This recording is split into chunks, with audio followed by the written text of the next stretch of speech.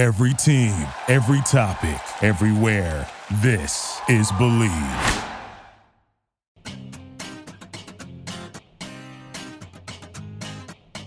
Welcome to the Everything USC podcast on the Believe Podcast Network, Los Angeles' #1 sports podcast network.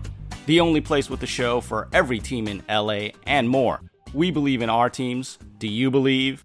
I'm your host, Nara Wang, and for episode 5 of the podcast about all things Trojan, I'm going to take a look at the college football landscape and where USC fits into it with a guy who was an all-Southwest Conference linebacker back in the day with the University of Texas. After transferring there from that school in Westwood, he was drafted by the then Los Angeles Raiders and is now a college football studio analyst for CBS Sports, Brian Jones. BJ, thanks for joining me today to talk about USC football and some other stuff.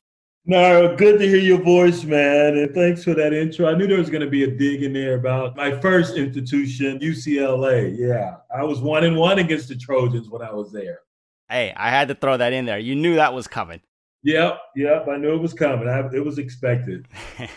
Well, if you enjoy listening to the Everything USC podcast, please subscribe and rate the show wherever you find your favorite podcasts, whether it's iTunes, Spotify, Google Play, Stitcher, Luminary, or TuneIn. You can also go to the website Believe.com, that's BLEAV.com, on social media at Believe Podcasts. For me, find and follow me on Twitter at Nara Wang Sports, that's NARAWENG Sports. Brian, any social media you want to throw out there for the fans? Sure, I can use some more haters. Why not? Twitter at Jonesin for more. Jones, Jones, capital N, the number 4, MO. And that's the same for Instagram as well. Jonesin for Mo. Very clever, very clever. 2020 has been a crazy year so far, and its effects have wreaked havoc on the sports world.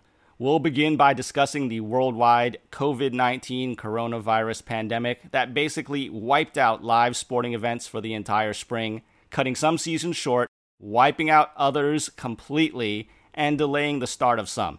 USC football's spring practice lasted all of a day before being shut down, and athletes are just now being allowed to return to campuses across the country to begin preparing for what we hope will be a fall sports season.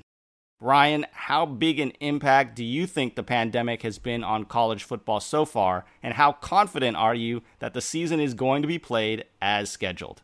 It's orca big, man. I mean, this is detrimental to a lot of programs, especially when you're breaking in new coaches. While Clay Helton has been there on that campus at USC, he's got new defensive coordinator, and he's got some other guys that are new to that staff. And when you get them coming in, Todd Orlando and the others, they want to get acclimated with these players. Yes, they're scouring the film, but you can only do so much with the film. If you come in and you need to implement some new schemes and concepts, you need that vital time on the field. They're not going to have that. So they're really going to be flying blind heading into fall ball, if there's any fall ball. So to answer your question, I'm skeptical at this point whether or not the season starts on time.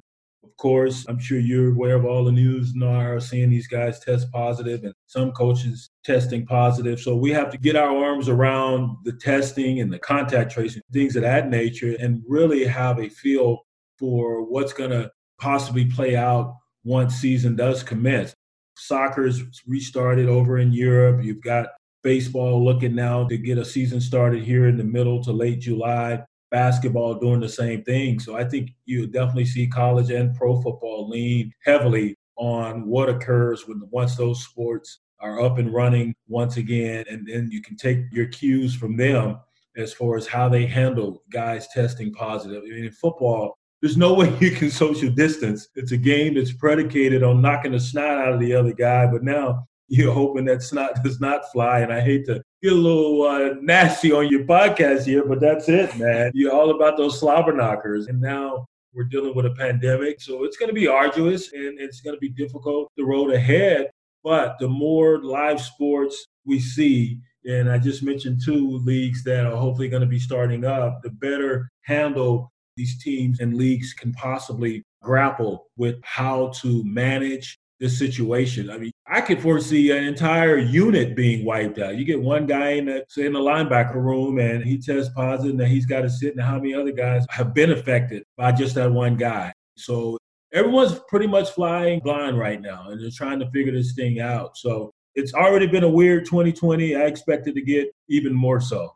Yeah, and some of the schools that have had multiple players, double-digit players, either testing positive for the coronavirus or being placed in quarantine because they may have come in contact with someone who has the virus. You've got Kansas State, LSU, Alabama, and your alma mater, Texas, had 13 players reportedly testing positive or presumed positive for the coronavirus. And there is one, I think, silver lining to that. It sounds bad, but it's better to have it happen now when schools are finally getting players to maybe come back to campuses. But what do you think about the fact that, hey, maybe we just get these out of the way as the students come back in, and once you can kind of get them maybe into a more controlled situation on campus and with coaches on them at all times, that it can lessen the possibility of getting the virus once we hit August, September?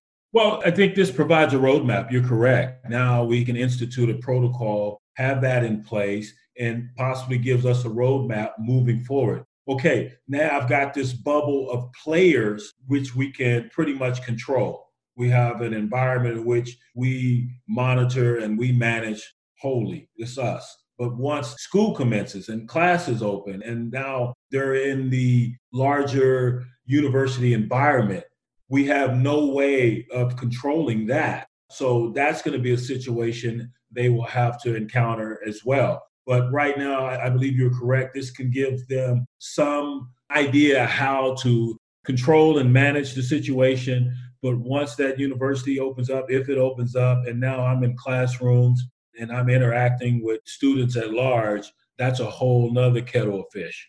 And the NCAA Division I Council has already approved basically a 6-week ramp-up plan for the football season that will begin either July 6th or 13th, depending on if you have a Week 0 game, then you get the earlier head start on that. And it's basically going to be a bunch of workouts at first that are not voluntary. They'll have mandated type workouts, and then it'll progressively get bigger and bigger until, like you said, hopefully some summer practice, fall ball, getting ready. Do you see that it's going to go on as planned based on what we've seen so far? What kind of wrinkles might arise out of that?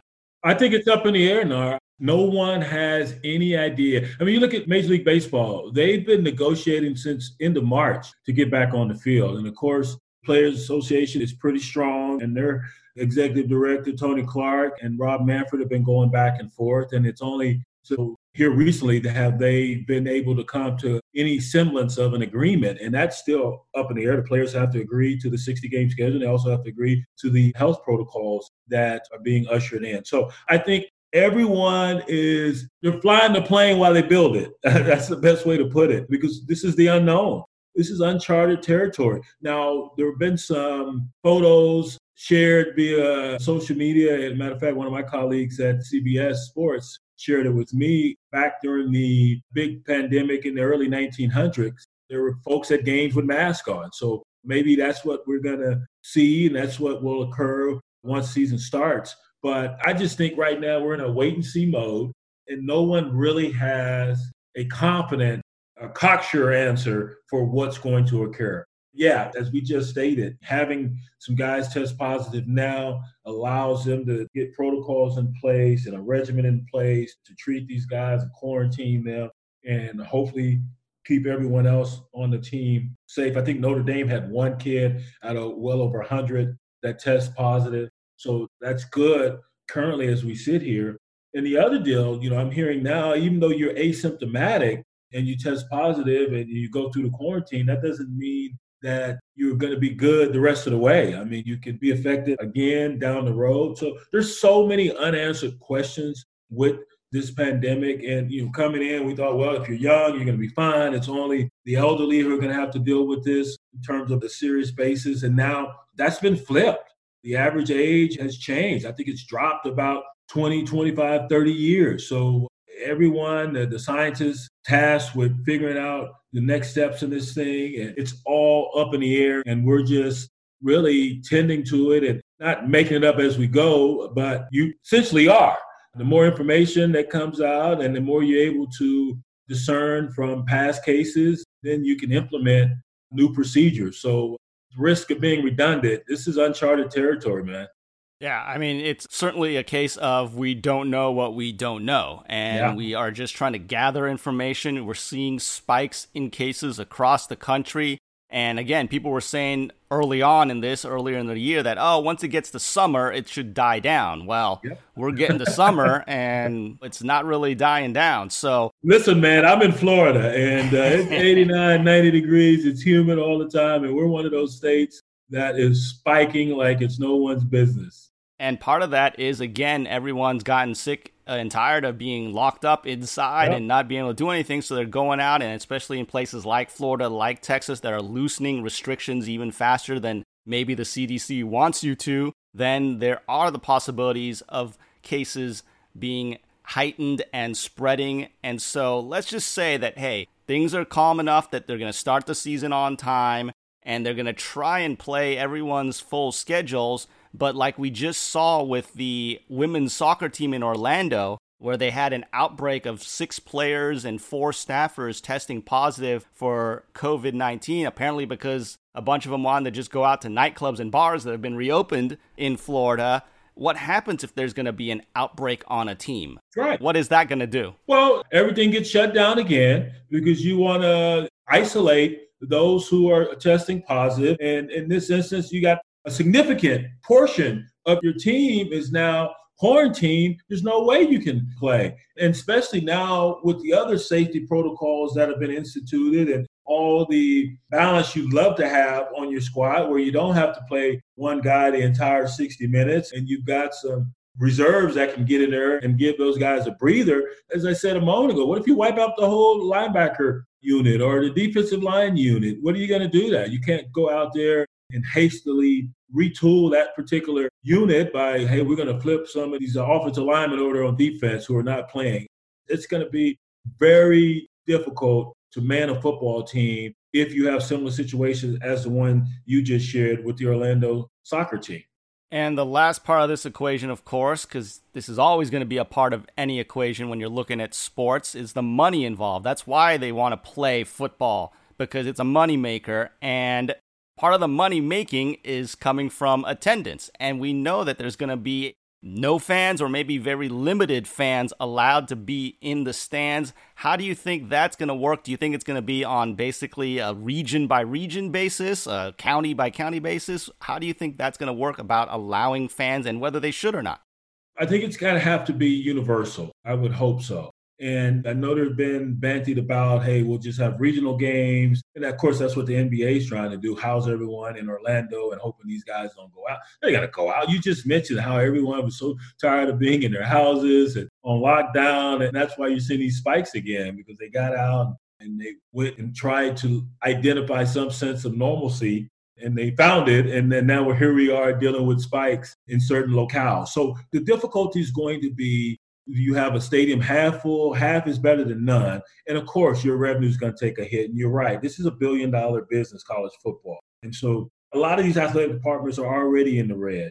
And I'm talking about athletic departments that make a good chunk of change ordinarily. And now with this on top of it, it's going to put a huge dent in their coffers from sponsorship standpoint. Who are we going to focus our message on if there's no one in the stands? And who are we going to focus our message on if you're at half capacity? So that's going to take a hit.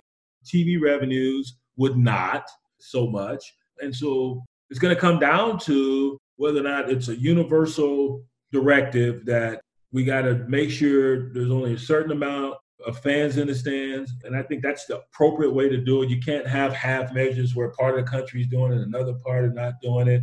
Because who's to say people aren't going to travel and interact? So I think there has to be a consensus when it comes to that. But you're damn right. It's about the money. College football is big, huge, $1 billion. I mean, you look at the college football playoffs, you got, 3 games, semifinals and the final, and those 3 games generated upwards of $700, $800 million in revenue. So it's huge business. And these sports, especially football, and in some instances basketball, depending on which institution you're discussing, they subsidize all the other sports on campus. That's why you've seen some schools have to jettison certain sports. So this is going to hurt It's already hurting, and those schools who were dealing with their business models being in the red prior to this pandemic are really feeling it as we now try to navigate it. I would tend to agree with you. I would like to see a consensus, but just knowing the NCAA and how the conferences are all separate from each other and want to do their own thing, right. I think we're going to see the SEC have like 50% fans and maybe the Pac-12 have maybe 0 fans. I think it could easily be a situation like that, but we will see. No, you're right, considering all the autonomy that's taking place in college football, especially now with the Power Fives, and you're correct. There may be a different way of moving forward depending on which conference that we're talking about. But as of now, the season is planning on starting on time. And again, we might be having a discussion in 2 months that's saying differently. We shall see. Right. If you enjoy listening to the Everything USC podcast, please subscribe and rate us on iTunes, Spotify, Google Play, Stitcher, Luminary, and TuneIn, all of your favorite podcast directories. Or go to the website Bleav.com, BLEAV.com. Find us on social media at Bleav Podcasts. For me directly, if you want to hit me up with a question or comment about USC, go to Twitter at Nara Weng Sports. That's NARAWENG Sports. Brian Jones, my guest today, college football analyst for CBS Sports. What's some social media that fans can hit you up on? Jones and for more. That's on Twitter and IG, and that's JONES, capital N, number 4, MO. Jones and for more. I'm Sam Farber, host of USC Trojans Wrap-Up on the USC Trojans Radio Network, and you're listening to the Everything USC podcast with Nara Weng on the Bleav Podcast Network. Let's now look back at what was a disappointing 2019 USC football season that ended with a loss to Iowa in the Holiday Bowl and followed up by the lowest-ranked incoming recruiting class that the Trojans have ever had. New athletic director Mike Bohn made the unpopular decision to retain head coach Clay Helton, who remains on the hot seat. BJ, USC football has always been a brand name, but what was the status of that brand coming into 2020? Well, just go back to last year, and we knew it was going to be, from a national standpoint, it was going to be a significant season for Clay Helton to navigate, and the heat was on. I mean, he was on the hottest seats in all of college football, and of course, coming off 5-7, and then they end up going 8-5. I picked them to win that bowl game, the Holiday Bowl versus Iowa. I thought they pretty much being in your backyard. You're down in San Diego, but I thought they were playing some good ball down the stretch. And Keaton Slovis proved that he's legit, man. What a wonderful season that young man had, tough as nails. And the fact that they lost that ball game, I was surprised. And now Clay Helton getting to keep his job, getting a new lease on life, that was a surprise to a lot of us also. But I think Mike Bohn coming in and decided, hey, I need to come and sit and watch for a year, and then I can have a more informed opinion on what's needed for this football program. So Clay Helton definitely benefits from that. Now he shakes up his staff. He brings in a Todd Orlando, who's let go at my alma mater, University of Texas. Now Todd Orlando, I think the knock on him last season was the fact that, you know, he's got his schemes and he's got concepts that he wants to play. And they pretty much played him pretty well to the tune of a Sugar Bowl victory over Georgia 2 seasons ago, but not this past year when all the injuries mounted there. You didn't see any adjustments. And I saw kids, even though they were young, making the same mistakes week in and week out. So the knock on Coach Orlando was, hey, quit banging your head up against the wall and come up with something different for these guys to play. You don't have the necessary pieces nor the knowledge.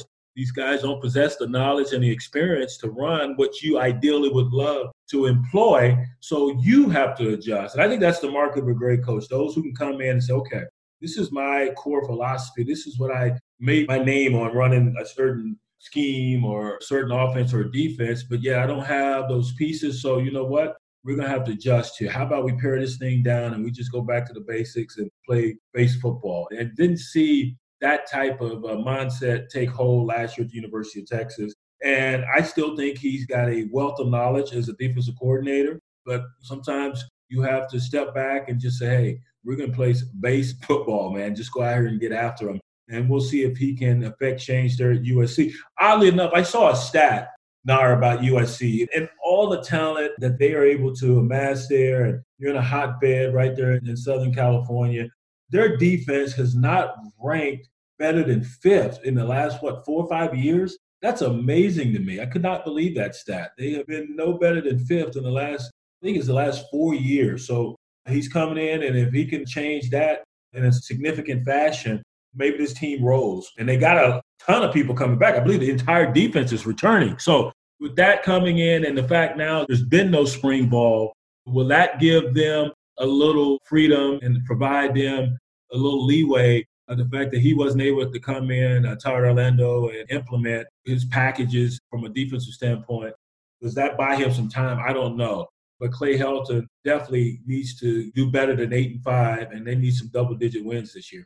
Yeah, I mean, Todd Orlando is known for being aggressive, liking to blitz, and I think that'll play well with the talent that's at USC. Like you mentioned, almost everyone coming back with that defensive unit. But honestly, it's going to be tough to say because, like you said, there was basically no spring practice. We're going to see how this summer practices work out and everything like that. But it's going to be interesting because he is known as a guy who goes to a new job, kind of does well early on, and then things maybe fade away.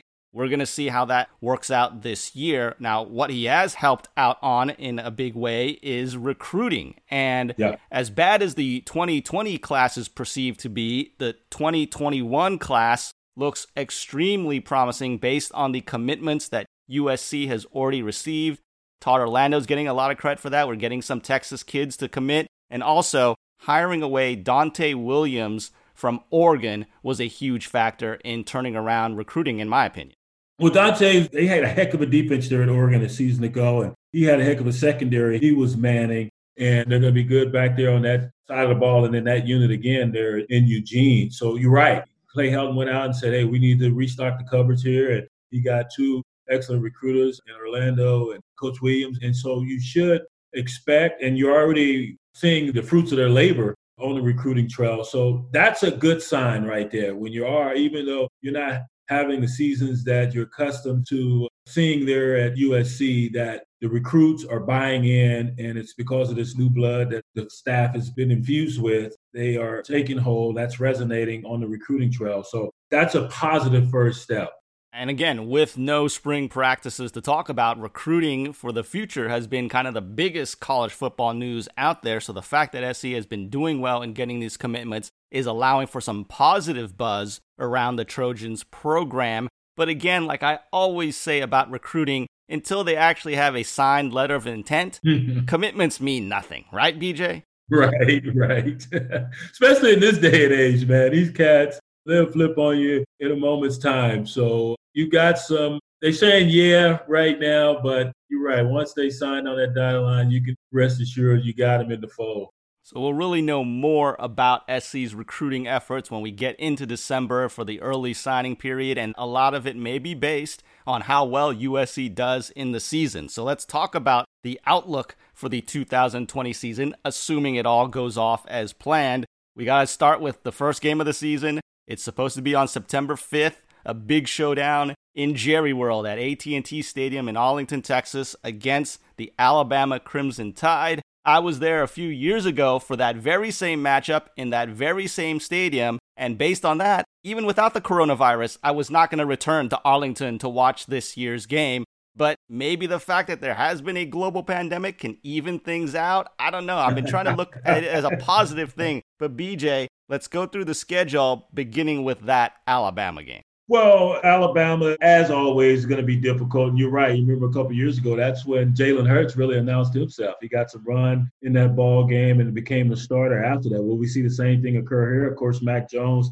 is the guy for Alabama after Tua Tagovailoa went down last season. Mac Jones, I thought, availed himself fairly nicely, but you got Bryce Young coming from out your way on the West Coast, who is going to be a freshman for the squad. And will he get some run? And not having a spring definitely hurts him, but will he get some run in that ball game and possibly supplant Mac Jones? I'm not so sure. I tell you, the one guy that they have to watch out for, and this guy is, I think he's the most electric football player in the game, and that's Jalen Waddle. Yeah, they lost Henry Ruggs III. Yeah, you lost Jerry Jeudy, but you got Devontae Smith returning, and this Jalen Waddle Wow, man, you talking about tough to tame. This cat in the return game as a wide receiver, myriad ways in which they use him, that's going to be difficult. So this would be a huge feather in the cap for Clay Helton and this USC Trojans team heading into 2020, but they know it's going to be an uphill climb. Yeah, I think at this point, a lot of SC fans are just hoping that game is competitive, unlike the one from 2016 that I attended. So we'll go through it. They'll return from that game and open up at the Coliseum with the home opener the next week against New Mexico. They'll travel to the Farm, then play ASU at home. A Friday night game on the road in Utah, that could be very difficult. A game against Cal in the Coliseum, followed by a road trip to Tucson, and then Halloween night in the Coliseum against the Colorado Buffaloes. And then what might be the most difficult closing stretch for any team in the country, the month of November, is this: at Oregon versus the Washington Huskies, at Crosstown UCLA, and finishing with another rival, the Notre Dame Fighting Irish. Yeah, those four, man. If you're looking at that, it doesn't look like there's a ton of wins on that schedule. Well, that's why you go to big-time programs to play in big-time games. And you're right, that finish there, those four, and UCLA, even though they've been down, that's a rivalry game. You know, anything can happen in those. So, man, that's going to be a difficult schedule. Oregon's breaking in a new quarterback. We'll see who that's going to be. As I mentioned a moment ago, they've got a ton coming back on the defensive side of the ball. Washington, new head coach with Jimmy Lake. We'll see what happens with their quarterback situation. Jacob Eason now is taking his ball to the NFL rank. So, but Washington's always tough, man. But at least you get them at home. And Notre Dame, they've got their entire offensive line returning this season. And, of course, they've got a 3-year start in Book at quarterback and some good pieces coming back on the defensive side of the ball as well. That's going to be tough for USC. And you mentioned Arizona State and Utah back-to-back. Utah is always tough. Seems like USC's always had their number, except for Sam Darnold, that first game he started, which they should have won. USC should have won that. Yeah. And then they had all the fumbles and the turnovers in that ball game. And Stanford, we'll see if they can bounce back. A whole host of injuries a season ago there. But you love schedules like this because you want to play big-time football, and that's what this is, a big-time football schedule. And 8-5 last year, that's just not going to cut it. That's improvement from the prior season, from 2018, but you got to get those double digits, man. If you're going to stick around, you have to beat your rivals, and you have to win double digits at a place like USC. So I'm going to ask you to play prognosticator here. What would be considered a successful season for USC? And then the second part is, at the end of the season, is Clay Helton keeping his job? They need to be at least 10-2. They have to get to that benchmark of double digits. So 10-2 is successful for them. Regular season, we'll see what happens in the bowl game, but regular season, you got to be at least 10-2. And if they do that, and the defense rebounds, plays better, under Todd Orlando, I believe Clay Helton will return. But they have to win at least 10 during the regular season. And they have to win one of those big games, whether it's Notre Dame, even Arizona State, they stepped up their play under Coach Herman. But they've got to win that Notre Dame ball game, and I think you'll be fine. That coupled with 10 wins, yeah.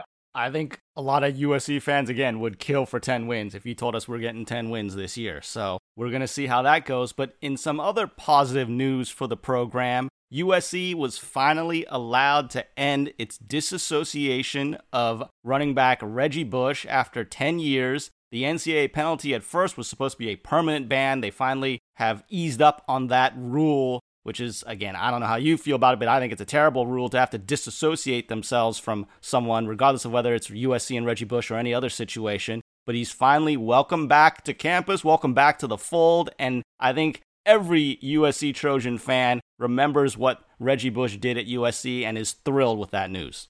Well, he was a phenomenal football player, and he's on a long list of great players that have played there. I'm glad my Longhorns were able to get the better of him and Matt Leinart. Don't remind me. Back to back. I knew that was coming. You knew UCLA was coming. I knew that was coming. Well, it just popped into my mind just now. Trust me, that was not premeditated. So, but no, I thought it was ridiculous, man. They treated Reggie Bush as if he was a leper. I mean, really? And now you look at the rule changes, and we got name, image, and likeness and all that stuff that is now on the books and allowed. I thought it was ridiculous what they did to him. I said it then. I say it now. There's no way I would have given that trophy back, that Heisman Trophy. No way in hell you're getting my Heisman Trophy. I went out there and I balled. and I earned that Heisman Trophy. So that bothered me that he decided to give it back. I hope it's returned to him. But to say you can have no association whatsoever with your alma mater is ridiculous. And the whole vacating wins, give me a break. The most garbage punishment, right? Vacating wins. Yeah. We watched the game. We bought the ticket. We paid for the parking. We paid for the popcorn. We watched these incredible performances by these USC athletes. And now you want me to say it didn't happen? That is the dumbest thing ever. Right. No, I was in Miami for that championship game when we smoked Oklahoma. I saw O.J. Simpson in the concourse at halftime of that game because I was trying to find batteries for my broken camera, and there's a crowd around someone, and all of a sudden it's O.J. in the concourse as I'm trying to find a place, which, by the way, there was no batteries to be found, and I had a broken camera for the rest of that game. But the fact of the matter is I was there for that game, and apparently that didn't happen. Right. You didn't go. You weren't in South Beach. You weren't in Florida, Miami. That's it. Yeah. Those are some of the just mind-boggling, baffling rules that the NCAA tries or hadn't tried. They have handed down, but no one's buying into that. And their business model is antiquated. That's why you've seen the monumental changes here of late, because everyone understands that it's just ridiculous how they've ruled over college football and some of these asinine rules. I mean, you can give a guy a bagel, but he can't have cream cheese on it. That's an extra perk. I mean, just the stupidity with some of these rules. And throw Reggie Bush in there as well. He deserves to be on that campus. Those guys, I know as a former player, you love to see the guys who made history come back and rub elbows with them and pick their brain and get mentored and coached up by them. And those coaches want them in the fold as well, because those players get tired of listening to that coach. If I can hear from Reggie Bush, if I can hear from Marcus Allen, if I can hear from these other guys who were great players, they do some of that heavy lifting for your coaches. Exactly. And so I think it's nothing but good news. It's only going to be a benefit for USC to have Reggie Bush allowed to associate with the university once again, allowed to step foot on campus once again, allowed to go to the Coliseum, not just for work purposes with Fox Sports, but to actually go there if he wants to and be on the sidelines as an alum. And so we look forward to seeing Reggie Bush back involved with USC now that that 10-year disassociation is over. So if you enjoy listening to this podcast, please subscribe and rate the show wherever you find your favorite podcasts, whether it's iTunes, Spotify, Google Play, Stitcher, Luminary, or TuneIn. You can go to the website Bleav.com, BLEAV.com, on social media at Bleav Podcasts. If you want to hit me up on social media, I'm on Twitter at Nara Weng Sports, NARAWENG Sports. My guest today, Brian Jones of CBS Sports. Where can everyone find you on social media? If you don't want to hit me up, you can find me on Twitter and IG at Jonesin for Mo. JONES, capital N, the number 4, MO. Jonesin for Mo. Hey everybody, Marcus Grant here from the NFL Network. Hope you're enjoying the Everything USC podcast with my longtime friend Nara Weng on the Bleav Podcast Network. Bleav in Trojan sports and fight on. And now it's been a tumultuous few weeks in America following the killing of George Floyd by a police officer in Minneapolis. We've seen protests across the nation. We've seen citizens demanding police reform and an end to systemic racism. So we're going to get a little bit serious now. I had a 2-part show with a panel discussion among 3 of my fellow Trojans for the last couple of episodes. But Brian, I'd like to give you an opportunity now to discuss your perspective as not just a black man in America, but as someone who is a prominent black athlete in the U.S. of what you feel about what's been going on in the current social climate. Well, we had some racial incidents when I was at the University of Texas, and as a team, we marched there on campus, and I am just bothered by the fact that now these players are having to march, whether it's the University of Texas, whether it's University of Missouri, and other institutions as well. The fact that 30 years later, we're still dealing with these idiotic, senseless racial bullshit. We're exhausted. I'm exhausted experiencing it, and I have experienced it growing up in West Texas. I experienced it in LA. I was a freshman. I borrowed a teammate's car. I was just doing a little sightseeing in the middle of the day. I get pulled over in Hollywood. I'm made to lie down on that searing hot concrete, that sidewalk for no reason, and then I'm allowed to go. Another time they're in LA, me and a couple of female friends were out, we were leaving, we get pulled over for no reason, hadn't broken any traffic laws, and patted down repeatedly. I mean, this officer went to work on my undercarriage, man. I was like, what the hell are you looking for? Repeatedly searched my vehicle and found nothing. So I felt it. It's humiliating. It's emasculating. I have family members that have felt it. And all these folks who are protesting are seeking is equality and accountability. We talk about accountability. We've been talking about head football coaches, win-loss records, and things of that nature, and how they have to be held accountable. The players are held accountable. So why not those who have taken an oath to protect and serve us? Why is that an affront to them and those who support them? I support them. I fostered a program in Austin, Texas. I was on the board of directors of the Boys and Girls Club there, hosted a golf tournament for 15 years that benefited the Boys and Girls Club. And I also had an organization with my former quarterback, Peter Gardier, where we would foster interaction between the youth there at the Boys and Girls Club with police officers in our community. So I have friends who are on LAPD force currently. I have friends who are on the Austin Police Department, friends who are in the FBI, who are members of Secret Service. I have friends who are in law enforcement. So I am not ever going to generalize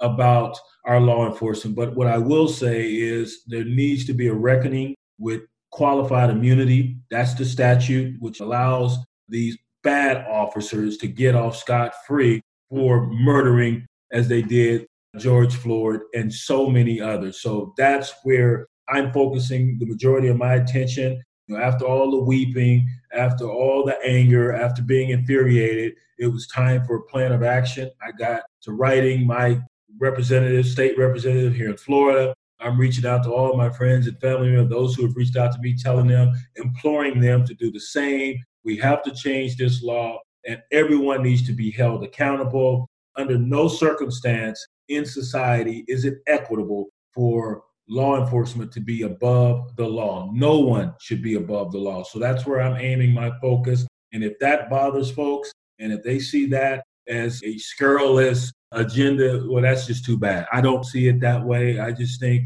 everyone should abide by the law, even if you're charged with upholding the law and you do not do that to a satisfactory standard.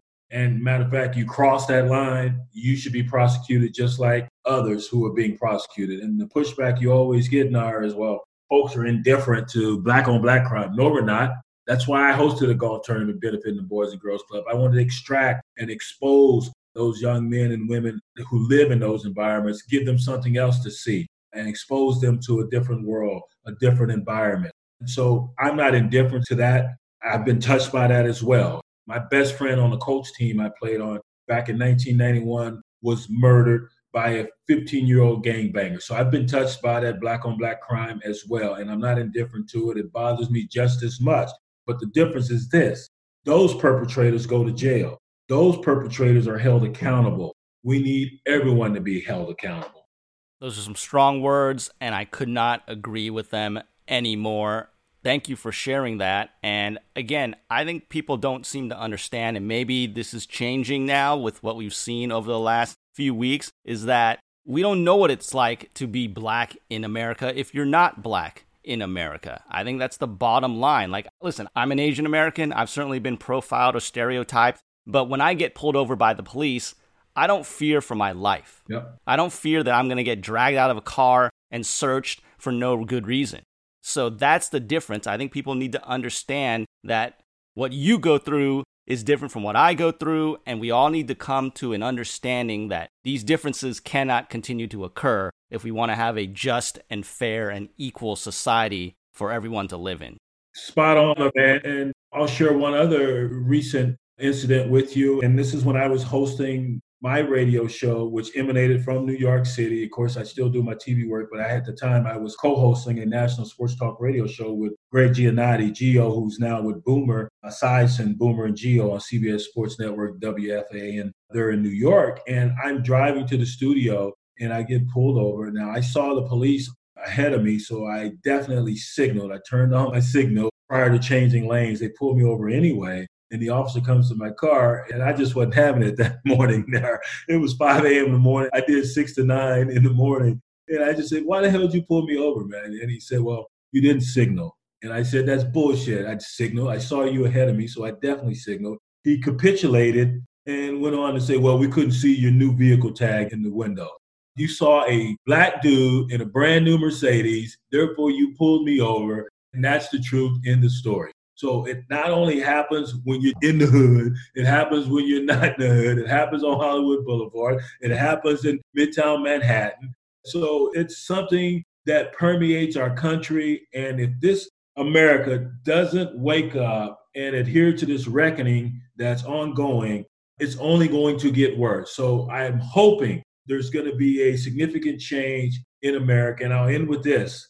We're not asking for anything extra, nothing whatsoever. All we are seeking is what the 43rd president of the United States, George W. Bush, expressed in his statement about the murder of George Floyd and the protests. We're seeking a single nation of equality and opportunity. That's it. That is it. And also, I want to talk about some of those things that you brought up that you've tried to do, the charitable work to help out. How can sports or athletes help to affect this change that we all want to see? Well, we have to have this conversation, and the conversation is happening. This is an ongoing conversation, and heretofore, this was avoided. We kicked the can down the road. So, in a sense, this pandemic has aided the racial discussion because everyone was at home, everyone was sitting still, everyone could see that video. But this has been plaguing the Black community forever. There are hundreds of George Floyds out there. And so this one has brought just massive attention, not just in America, but globally. I mean, you see these protests and the movement, whether it's in Amsterdam, whether it's in London, whether it's in Germany. I mean, this has affected people in a global manner. So have those conversations. Don't shy away from them. And when you see something, when you encounter it, say something. I know there are those out there who don't want us bringing up every instance of racism and they think it's going too far. But no, that's why we're still sitting here dealing with it, because we have pushed it under the rug. We've dismissed, oh, that's just grandpa being grandpa or so-and-so being. No, we can't do that anymore. If we're going to move forward, if we're going to be a just nation, we need to point it out when we see it. I'm not saying everyone go out and be racial police, but we have to have these conversations and we have to confront it when it confronts us.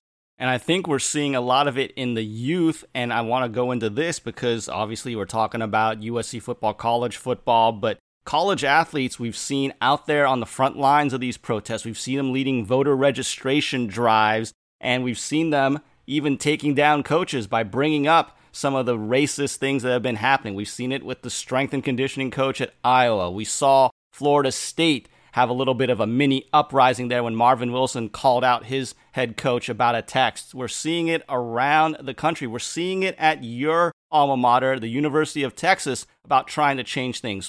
Do college athletes have this greater voice than ever before, and are they using it properly? I believe they are using it properly to a certain extent. I have said they've gone a little bit too far at my alma mater, wanting the school to eliminate the Eyes of Texas song because 100 years ago, some idiots thought it was a good idea to sing it at a minstrel show. I don't believe the Eyes of Texas is inherently racist or oppressive, so I depart from them as far as that song is concerned. But I'm with them 100% as far as taking down Confederate statues, stripping Confederate names off of buildings. Hell yeah, who wants to be reminded of their tormentors, their terrorists that were amongst us during that time, during the Civil War? I don't want to be reminded of that. So yes, take it down. And for those who say, oh, it's our heritage, well, it's a heritage of hate. And if you love the statues so much, how about you place them in your hotel, place them in your backyard, do whatever the hell you want, but don't force them upon the general public. I do not want to be reminded of that. So these athletes know they have leverage. They have a platform. They have multiple platforms to have their voice heard. So they're definitely utilizing these platforms. But yeah, just like anything, there can be overreach, and they may overreach. But I love what they're doing, and I hope they continue to voice their displeasures when it comes to racial issues and any other issue that is causing them harm. Yeah, and I think that's what we're going to need to see going forward, and it might have completely flipped the dynamic now as we're seeing players like Chuba Hubbard at Oklahoma State throw out there that, hey, I'm not going to play unless we fix something. And you see how quick a reaction that gets. And Mike Gundy's forced to, it was an awkward video that they put out there, but, they have to at least do something. They have to do some action. There's no kicking it down the road anymore. Well, it goes back to this being a business and a huge business and the millions of dollars that are associated with the game of college football. And you can throw that amateur BS out the window. There's nothing amateur about the dollars that are being generated. And you're correct. That video, Mike Gundy, man, looked like it was a hostage video.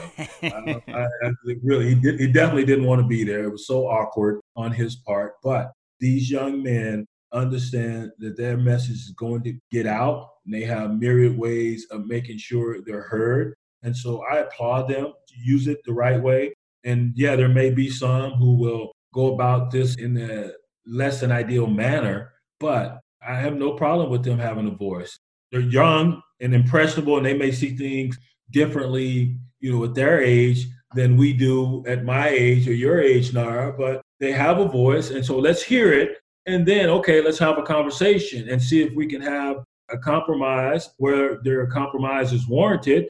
And there may be some other situations where you may be 100% right and we move in your direction. But having the conversation is the key. That is exactly right. Could not agree with you more. And now, before we go, there was some sad news to report for the Trojan family when we got the word of Max Turk's passing at the young age of 26. The former USC offensive lineman and a third-round draft choice by the Chargers in 2016 was on a hike with his parents in the Cleveland National Forest on June 20th when he reportedly collapsed and died. Our condolences and thoughts go out to Max's family and friends. Now, to finish it off on a more positive note, Brian Jones, studio analyst on college football for CBS Sports. It was great catching up with you and talking some college football and social issues with you. It was always fun working with you back in the day on the NFL Europe broadcast. And it's been too long since we caught up, man. I enjoyed having you on the show today. Nar, thank you so much, man. I'm glad I could join you, and you're right. It's been way too long. So let's not wait this long next time, all right? No, I'm going to have you back. We're going to check in during college football season to see how good your predictions are about SC. All right, you got it, my friend. Stay safe, buddy. Thank you. Appreciate it. I'd like to thank my guest, Brian Jones of CBS Sports, for joining me today. And on behalf of BJ, I'm Nara Wang. Thanks for joining us for episode 5 of the Everything USC podcast on the Believe Podcast Network, Los Angeles' #1 sports podcast network, the only place with a show for every team in LA and more. We believe in our teams. Do you believe? And as I end every show, please remember to fight on.